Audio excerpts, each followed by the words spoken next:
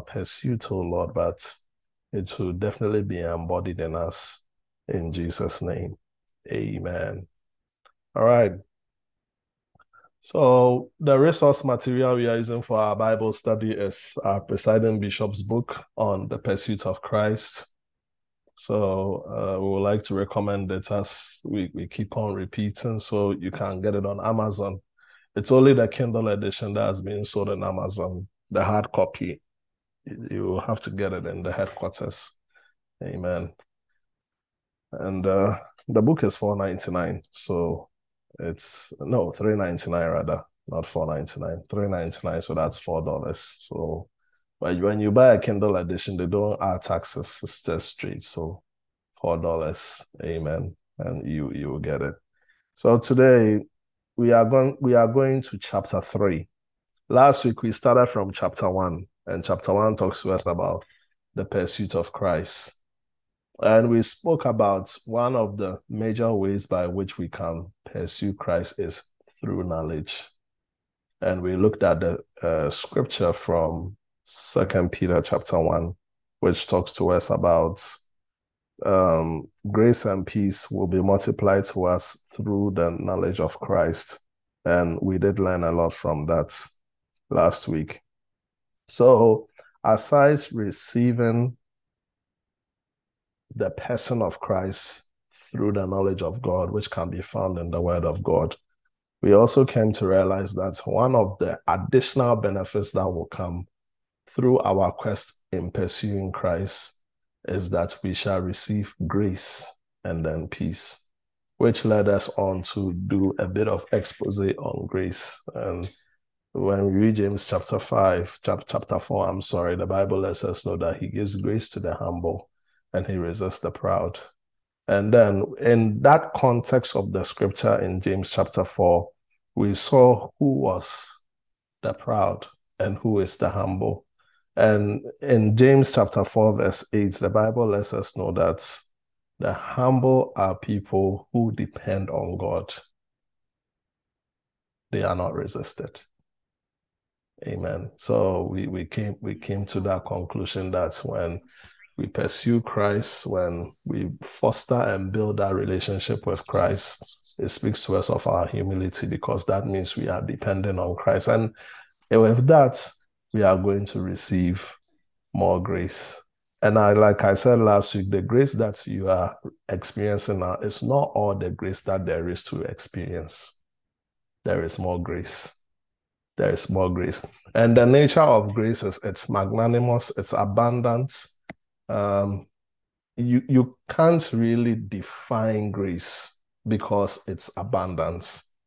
Grace, the best way I can talk about grace is just like the sea. You can't define the sea. The sea has no parameters. That's how grace is. And you can experience more of it. And one of the ways by which we experience more of it is when we pursue Christ. Amen. So today we are moving straight to chapter 3. No, I'm not going to do chapter 2. We're going straight to chapter 3. So I believe if you buy the book, our intention is not to preach the whole book. Our intention is just to sort of give you an icebreaker of the book, so that when you buy the book in your own spare time, you will take time to read the book. Amen. All right. So today we are looking at how do we pursue God? How do we pursue God? So the author, which is our presiding bishop, gave us 3 ways by which we can pursue God. Amen. Go with me to Philippians chapter 3, verse 13. And last week we did talk about the scripture, Philippians chapter 3, verse 13.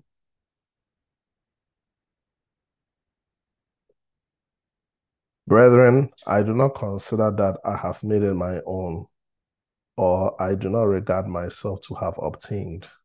But one thing I do, forgetting what lies behind and straining forward to what lies ahead, I press on.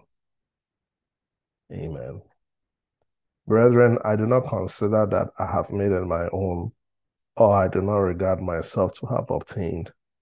But one thing I do, forgetting what lies behind and straining forward to what lies ahead. I press on. Amen. So right here, we see 3 steps in the way by which Paul goes hard after Christ or after God. The first has to do with how he viewed himself. He said, I have not obtained. I haven't achieved anything. In the book of Philippians, like I keep on telling you, this was Paul's 25th year of conversion to Christianity. And in 25 years as a Christian, Paul had achieved a lot. He wasn't just a believer. He rose to the ascent of an apostle. Not just that, he was a functioning apostle. Okay? He planted churches. He preached the gospel in almost the entire region of Asia Minor. He was an apostle to the Gentiles. He raised sons. On record, Timothy was a son. He raised proteges. Titus was one who was a protege, right? He raised so many people, wrote many books, wrote over half of the New Testament, basically. Most of the foundation that makes up the main crux of the New Testament are from the epistles of Paul. He had achieved a lot. He was a man of no mean repute, but yet he was saying that I have not obtained. I haven't obtained. And that's a big lesson. No matter how far you may have gone in the things of God, or no matter how many virtues you may have chalked in the realm of the spirit, still come to a place to say, I haven't obtained. Because the day you come to a place of I have obtained, you will not have a quest to do anything, especially when it comes to spiritual things.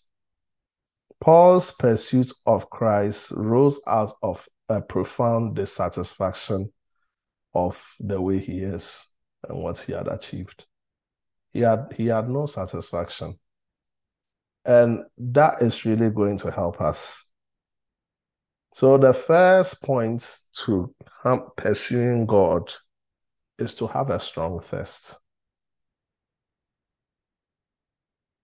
You can't have a strong thirst when you are satisfied with yourself, when you clap for yourself, when you haven't even crossed the finish line. There's no time to clap for yourself. So that was Paul. So the first step is that we will have to develop a holy dissatisfaction with our spiritual life and stand in the mirror of the word. Like we said last week, God's mandate for every believer is that we've been predestined to be conformed to the image of the Son of God. When do we finish conforming? We don't finish conforming. Until Christ comes, we are always going to keep conforming. Conforming to the image of the Son of God. Conforming. More of the love of God, more of the fruit of the Spirit, more of everything, more of certain things dropping out of our lives. You know, maybe you used to struggle with this and now you don't struggle with that. Maybe now you are working on this. We are always going to be working one way or another so that we can conform to the image of the Son of God. Because like we looked at the scripture last week in 1 John 3, as he is, so are we. That is the predestination of a believer. The predestination of a believer is not to experience a blessing per se. The predestination of a believer is to be conformed to the image of the Son of God, so that when the road is called up yonder, we will be with him in the hereafter. And you can't be with him in the hereafter if there is no semblance. So that's all we are called to. And we never finish. And for us to even conform to the image of Christ, we have to develop a holy dissatisfaction of where we are. Where you are is not all there is to be. There are vistas of glory ahead. And likewise, that principle applies if we want to pursue God. You have to have a thirst. And for you to have a thirst for God, you have to develop a holy dissatisfaction with your spiritual life. Don't just clap for yourself. Maybe you were used to praying 30 minutes. Now you pray 1 hour. Don't clap for yourself that you are praying 1 hour. Otherwise, you will settle. Push ahead. Maybe like, I'm saying last week we threw the gauntlet. In this year of pursuing Christ, make it a goal that you read the Bible cover to cover. Let that be your goal. Okay, you may have done that challenge. You may have read it cover to cover. Okay, this time, make it a goal that you read the Bible cover to cover twice in a year. You see, always shift the goalposts. Never come to a place of satisfaction. So, like Paul, we have to learn how to develop a holy dissatisfaction. Otherwise, we will not press. And that is the secret to Paul's pressing. He pressed because he developed a holy dissatisfaction. So, thank God that you may have achieved some milestones in your spiritual walk with Christ and in your spiritual journey. But don't camp. Don't camp.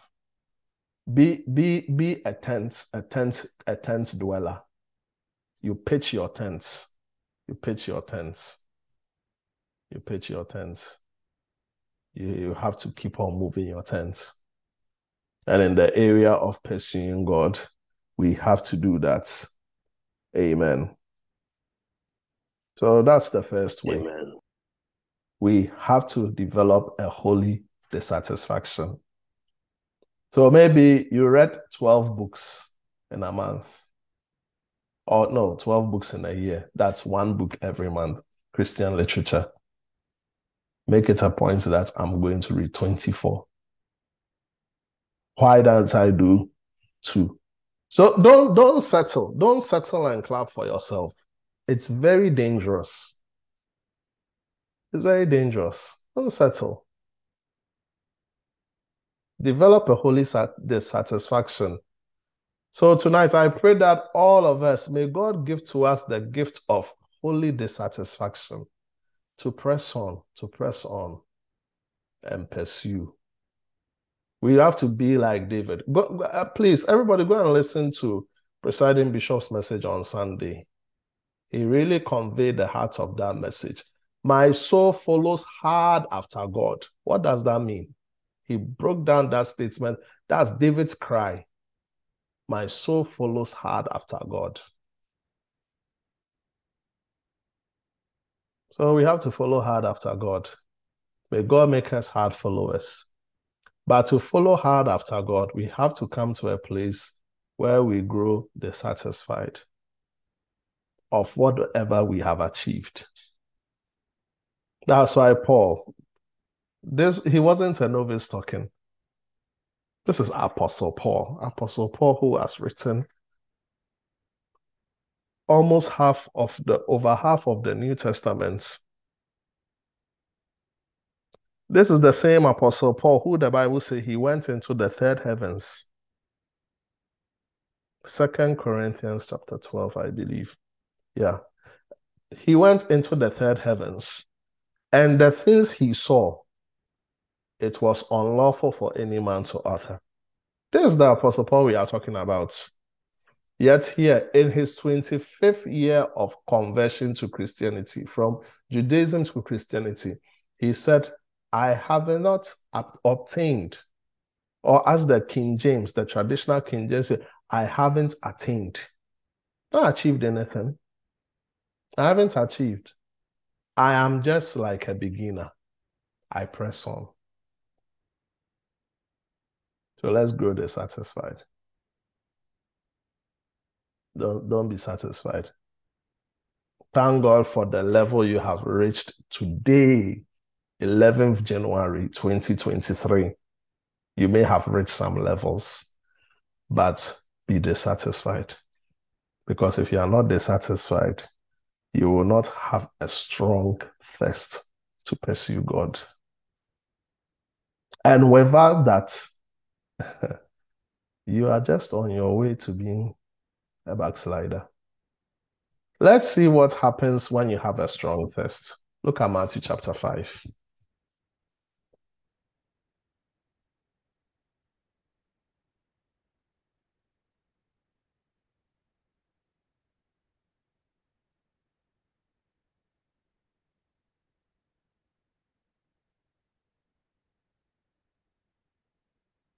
Matthew chapter 5.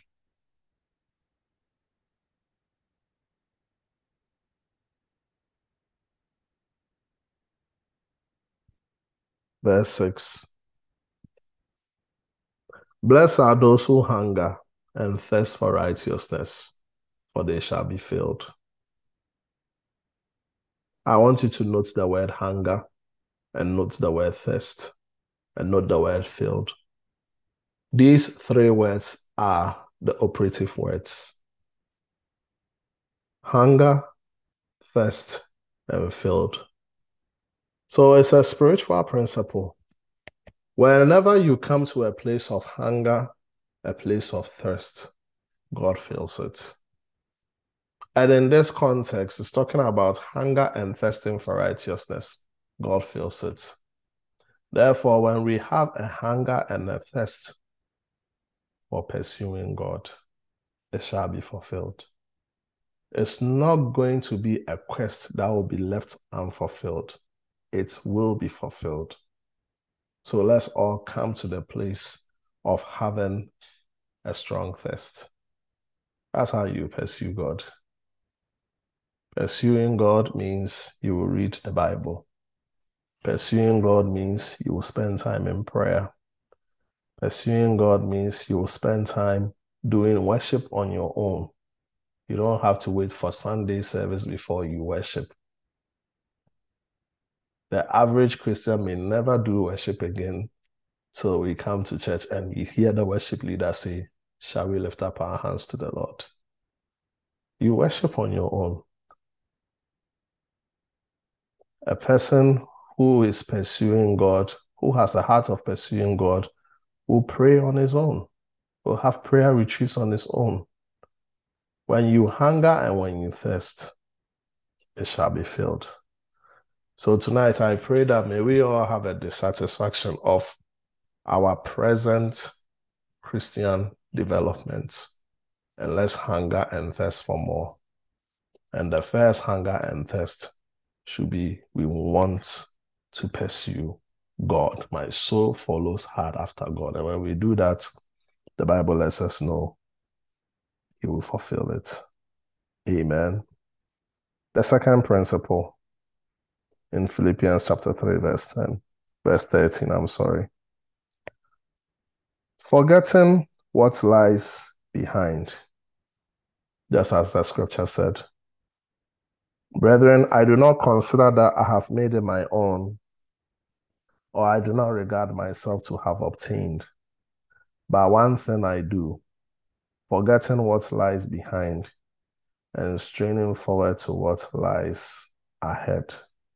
So the second principle is you have to forget what lies behind. Amen. When the author put this point together, he was not really talking about forsaking memory, because memory has a place in our spiritual work with God. Some battles are won by remembered mercies. The point is not to never look back, but he is talking about you don't have to substitute nostalgia for hope. And when we are talking about nostalgia, it means that maybe a place that you have been before, that you felt good and, that kind of thing. Not that. So we shouldn't come to a place whereby the experience of the past will cripple us to the point that we are not able to move forward. So that's the author's heart for forgetting what lies behind. And in this world, for you even to press on, you have to let go of different kinds of memories, the memories of success and the memories of failure. If you can't let go of these things, you are not going to press forward. The memories of success will make you smug and self-satisfied. The memories of failure will also make you feel hopeless and paralyzed in moving forward. So if you want to move forward, you will need to drop those things. Forget what lies behind and press on. It's not telling you to develop amnesia, but it's telling you that don't let the past experiences, either good or bad, prevent you from pursuing. And in this Christian walk, there are many memories we have. Memories of victory, memories of conquering certain things, certain addictions, certain sinful habits, memories of certain powerful testimonies. On the other hand, too, we also have memories of defeat, memories of sadness, memories of succumbing to our flesh, memories of feeling that maybe the devil won, but he didn't, memories of even disobedience. All these things can be there. You have to learn how to let it behind so that you can press on, press on, press on. Look at Lot's wife. Lot's wife is a typical example. She looked back. It was so difficult for her to look forward to perhaps what God had in store. Because Sodom and Gomorrah was a prosperous place. It was a prosperous place. Maybe in her mind, where can we go that we can find a more prosperous place than this place? It was too hard. And when she turned back, she became a pillar of salt. You may stand still. And sometimes that's life. We have to let go and keep pressing on.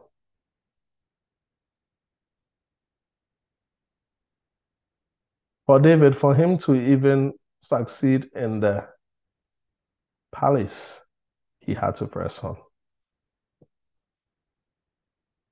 He was a young kid. He had to press on.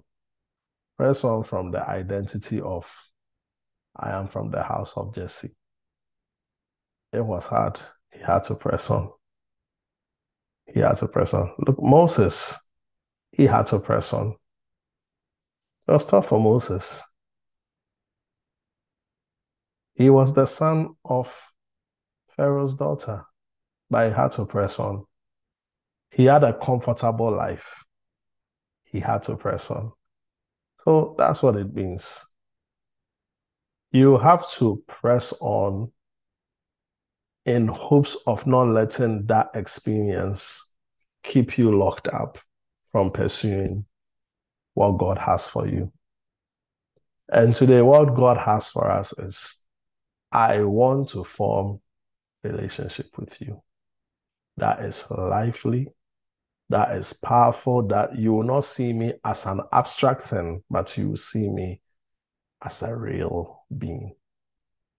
But for that to happen, press on. Forget what lies behind.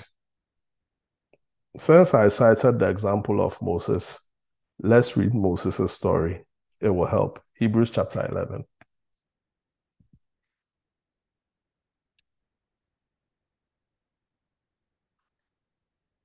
Hebrews chapter 11.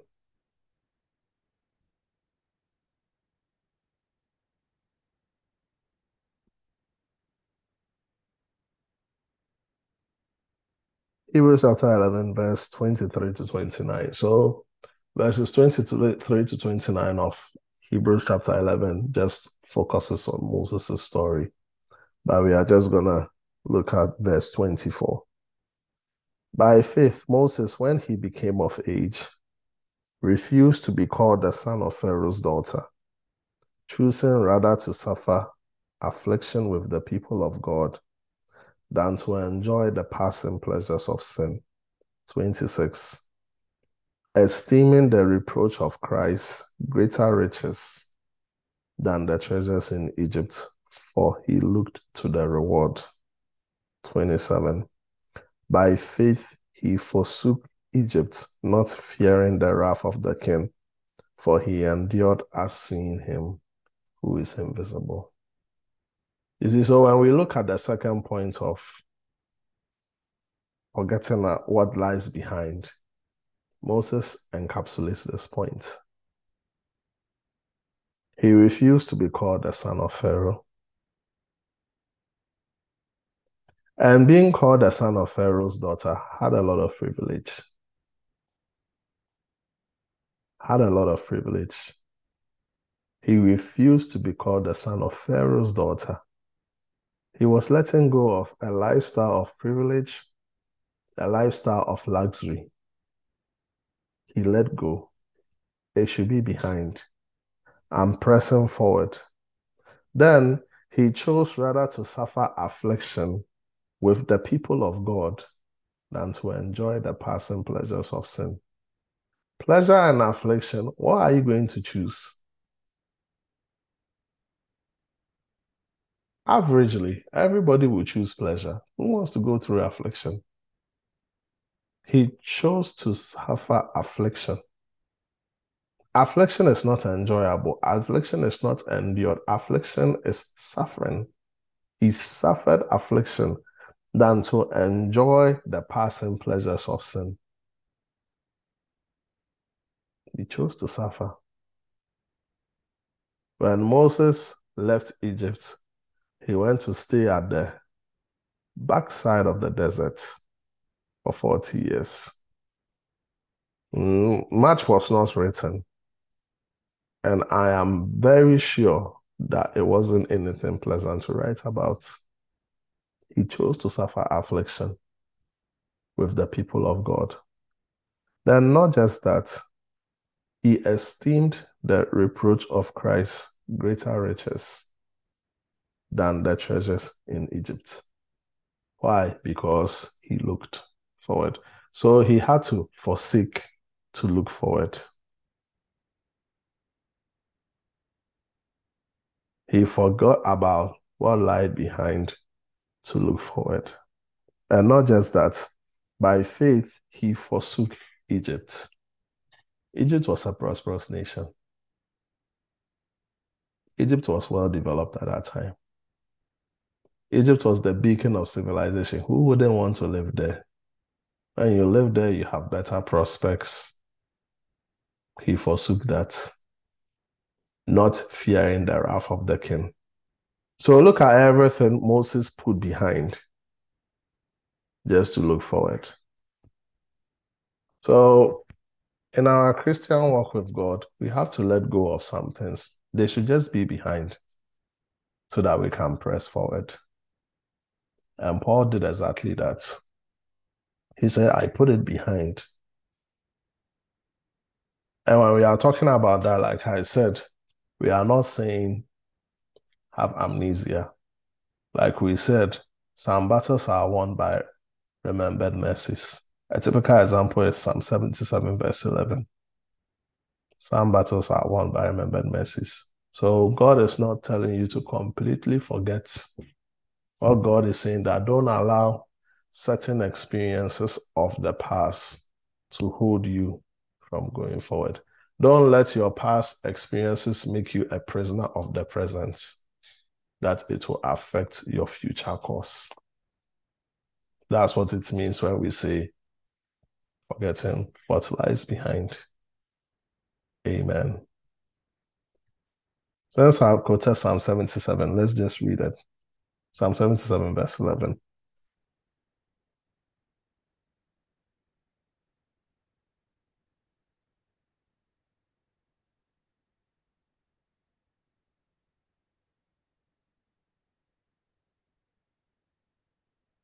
I'll remember the works of the Lord. Surely I'll remember your wonders of old. Amen. So when we say, forget what lies behind, I hope we can now make a difference between that. Amen. So as believers, we are supposed to remember. We are supposed to remember the acts of God, remember the testimonies of God and those things. But nostalgia, guard against nostalgia, which will make you a prisoner of your present, that it will affect your future. Amen. All right, so let's look at the third one. The final step in going hard after God is to strain forward to what lies ahead. So Paul provides a perfect illustration of this when it comes to pushing forward in 1 Corinthians chapter 9, verse 25 to 27.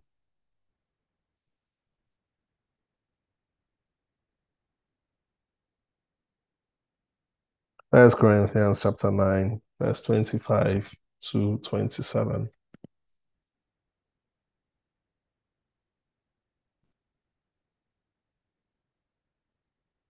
Every athlete exercises self-control in all things.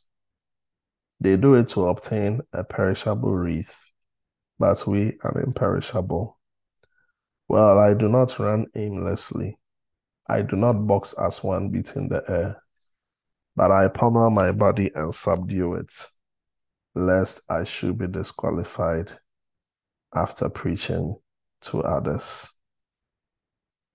So Paul here talks about how to go forward. The way to go forward here is to go hard with all the discipline and self-denial of an athlete. That's the only way Paul was talking about, to go forward here. So we have to go forward. And when we are going forward, this should be the picture that should be in front of us. The picture here conveys to us the self-discipline and the self-denial of an athlete. That's the only way an athlete is going to go forward. Has to be self-discipline, has to have some principle of self-denial. Otherwise, the earthly athlete is not going to win. Now we don't use wreaths. Olympics, now we use medals. You know, when Paul was talking about this, he had the picture of the Olympics. I don't know if you do remember the 2004 Olympics in Athens, when they were going to give the participants their medals. They always give them a wreath and then they give them the medal. The wreath there was symbolizing the culture and also symbolizing how ancient Olympics used to reward their participants. That's the first three winning participants. So likewise, in the same manner, they will work hard for something perishable, but we work hard for something imperishable. So we can take a cue from their life. That's the athlete. Amen. So if we really want to go forward, that is in the context of pursuing God, we have to develop discipline and self-denial. God does not promise his riches of glory to aimless people. Paul did not run aimless or beat about the bush. He had a plan. It talks to us about discipline. So we have to come to a place where we are disciplined in our focus, discipline in our diet. You know, the athlete is very disciplined when it comes to focus. They are very focused. The person who wins the gold medal is very focused. Spiritually speaking, we have to be very focused and not allow too many things to swerve our attention. Even sometimes good things can swerve your attention, good things.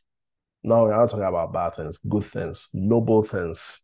We have to learn how to center our focus on what that is needful if we are going to achieve any spiritual miles in our faith walk with God. Also, our diet. Every athlete is careful of what they put inside because what they put inside, it determines their performance. You can't just take anything. When you're a believer, the Bible says, man shall not live by bread alone, but by every word that proceeds out of the mouth of God. It's the word. That should be our diet. We should be focused. Every athlete is careful about weight. As believers, too, we have to be careful about weight.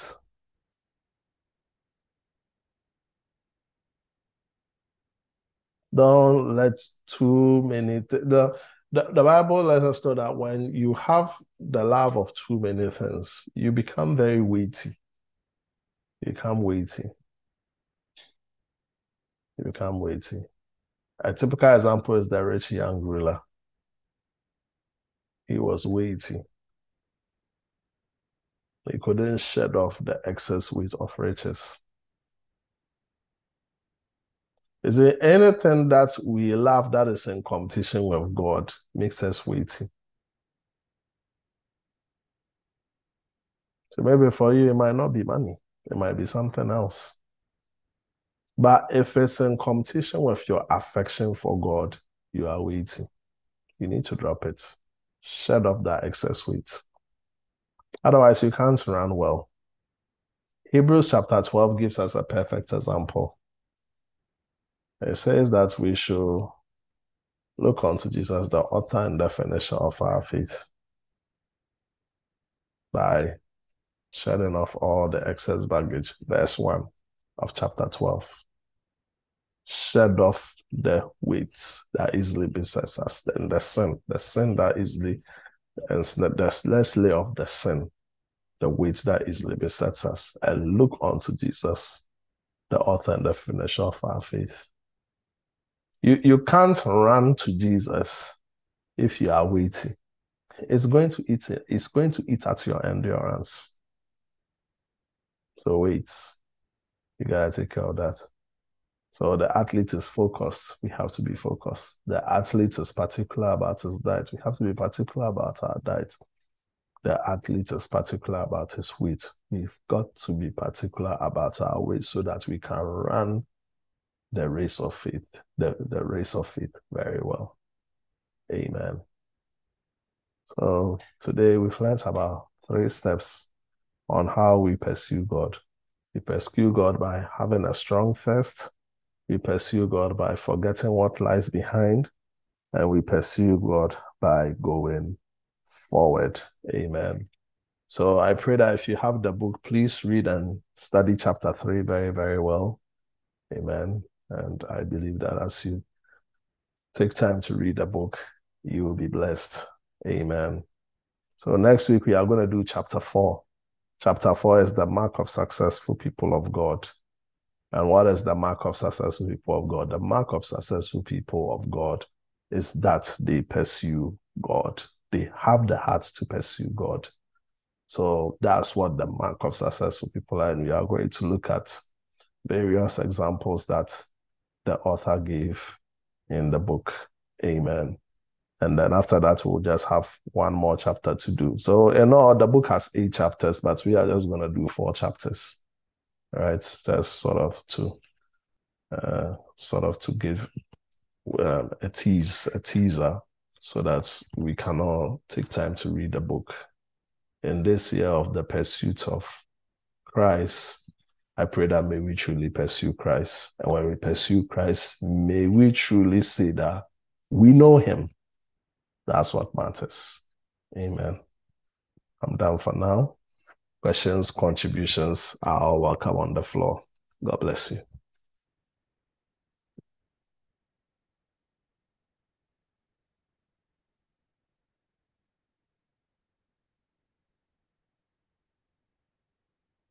If you have any question or contribution, it's more than welcome.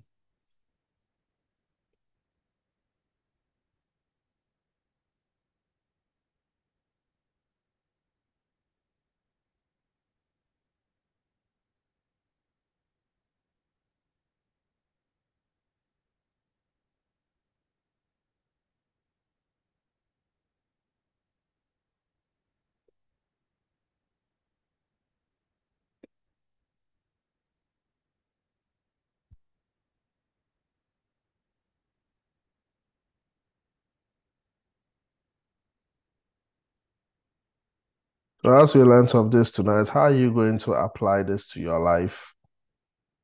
How is this going to help you in pursuing God? What practical steps are you going to take home tonight after hearing this when it comes to the area of pursuing God?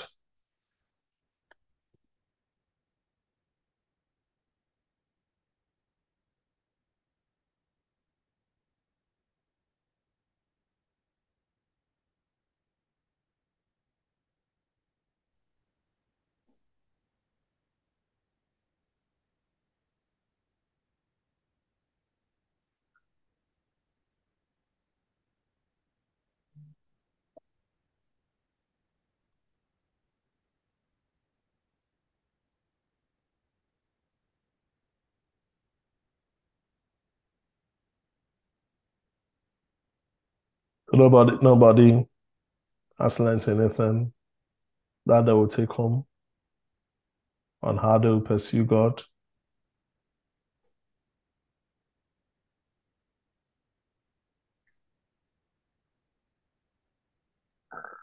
For me, one of the key things that you said that really pricked my mind is the fact that not only the bad things can distract us from pursuing God, but good things can also distract us.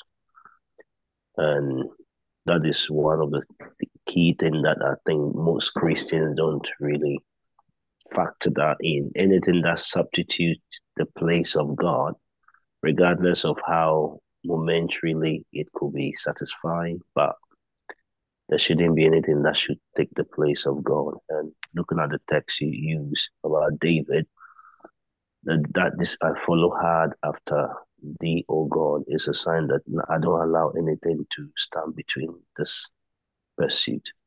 So I think for me, that is one of the key things I'm taking. Thank you. Amen. Thank you.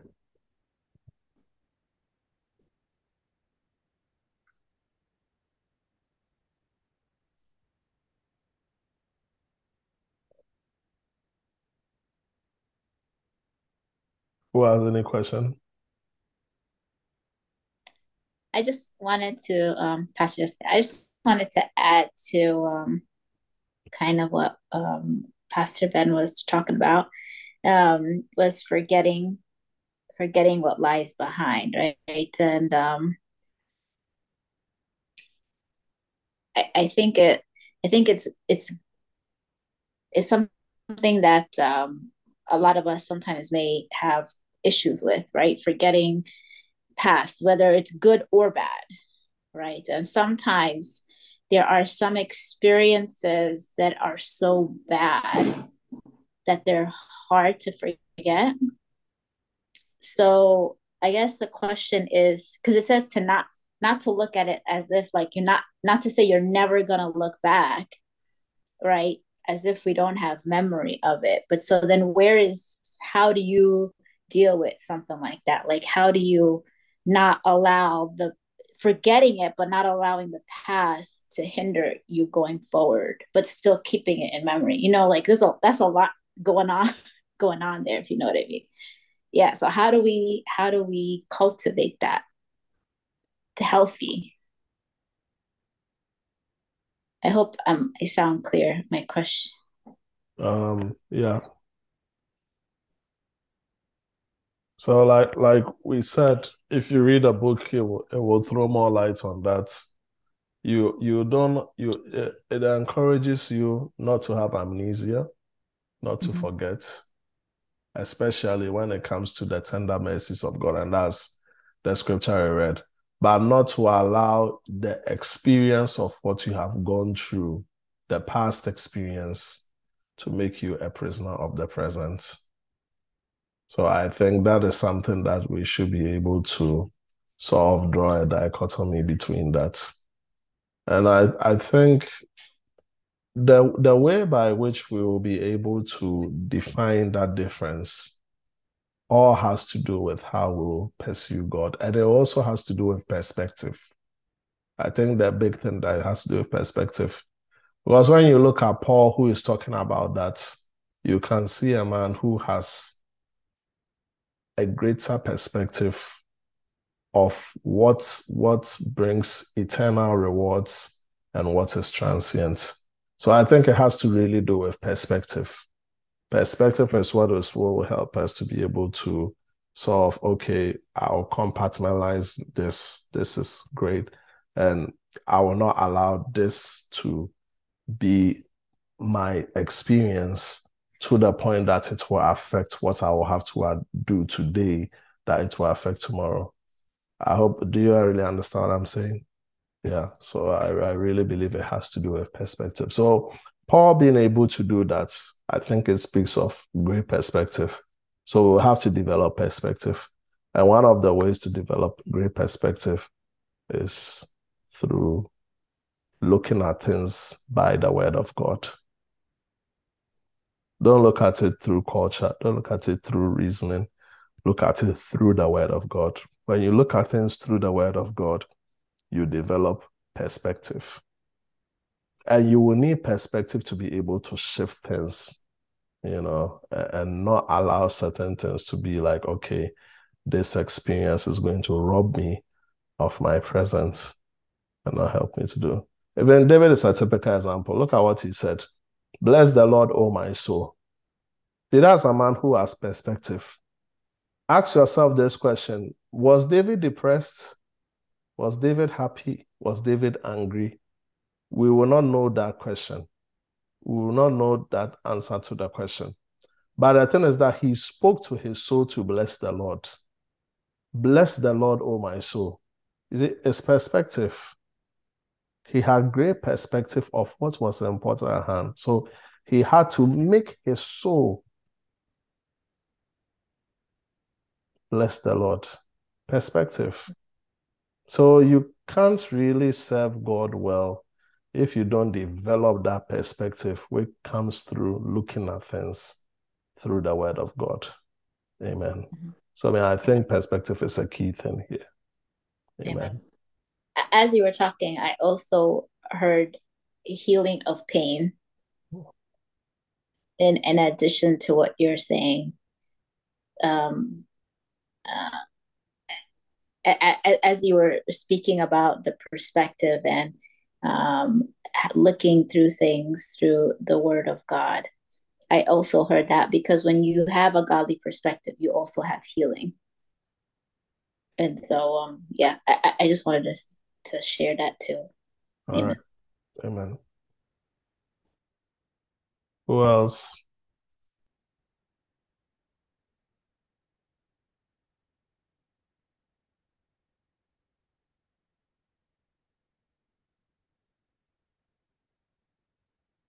So what have we learned tonight?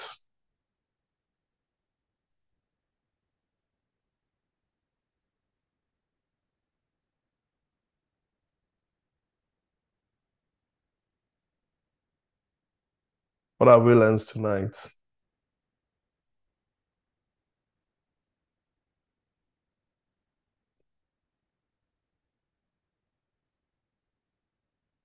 I think one of the things that we've mentioned tonight is that we are going to be successful in pursuing Christ this year, then we don't have to dwell in the past. We don't have to concentrate on the past, but we have to press on, which does not mean that we just have to forget everything in the past, because the past can also be the experience in the past, and other things in the past can also be useful. But we don't have to live in the past or concentrate on the past. We have to look ahead if we want to pursue Christ. Amen. Powerful. Who else?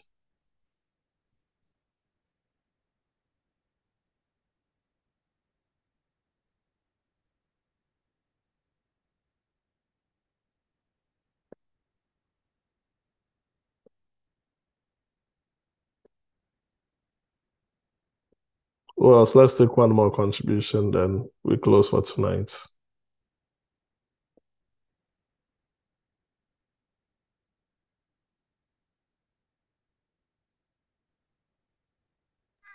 So I feel like I learned that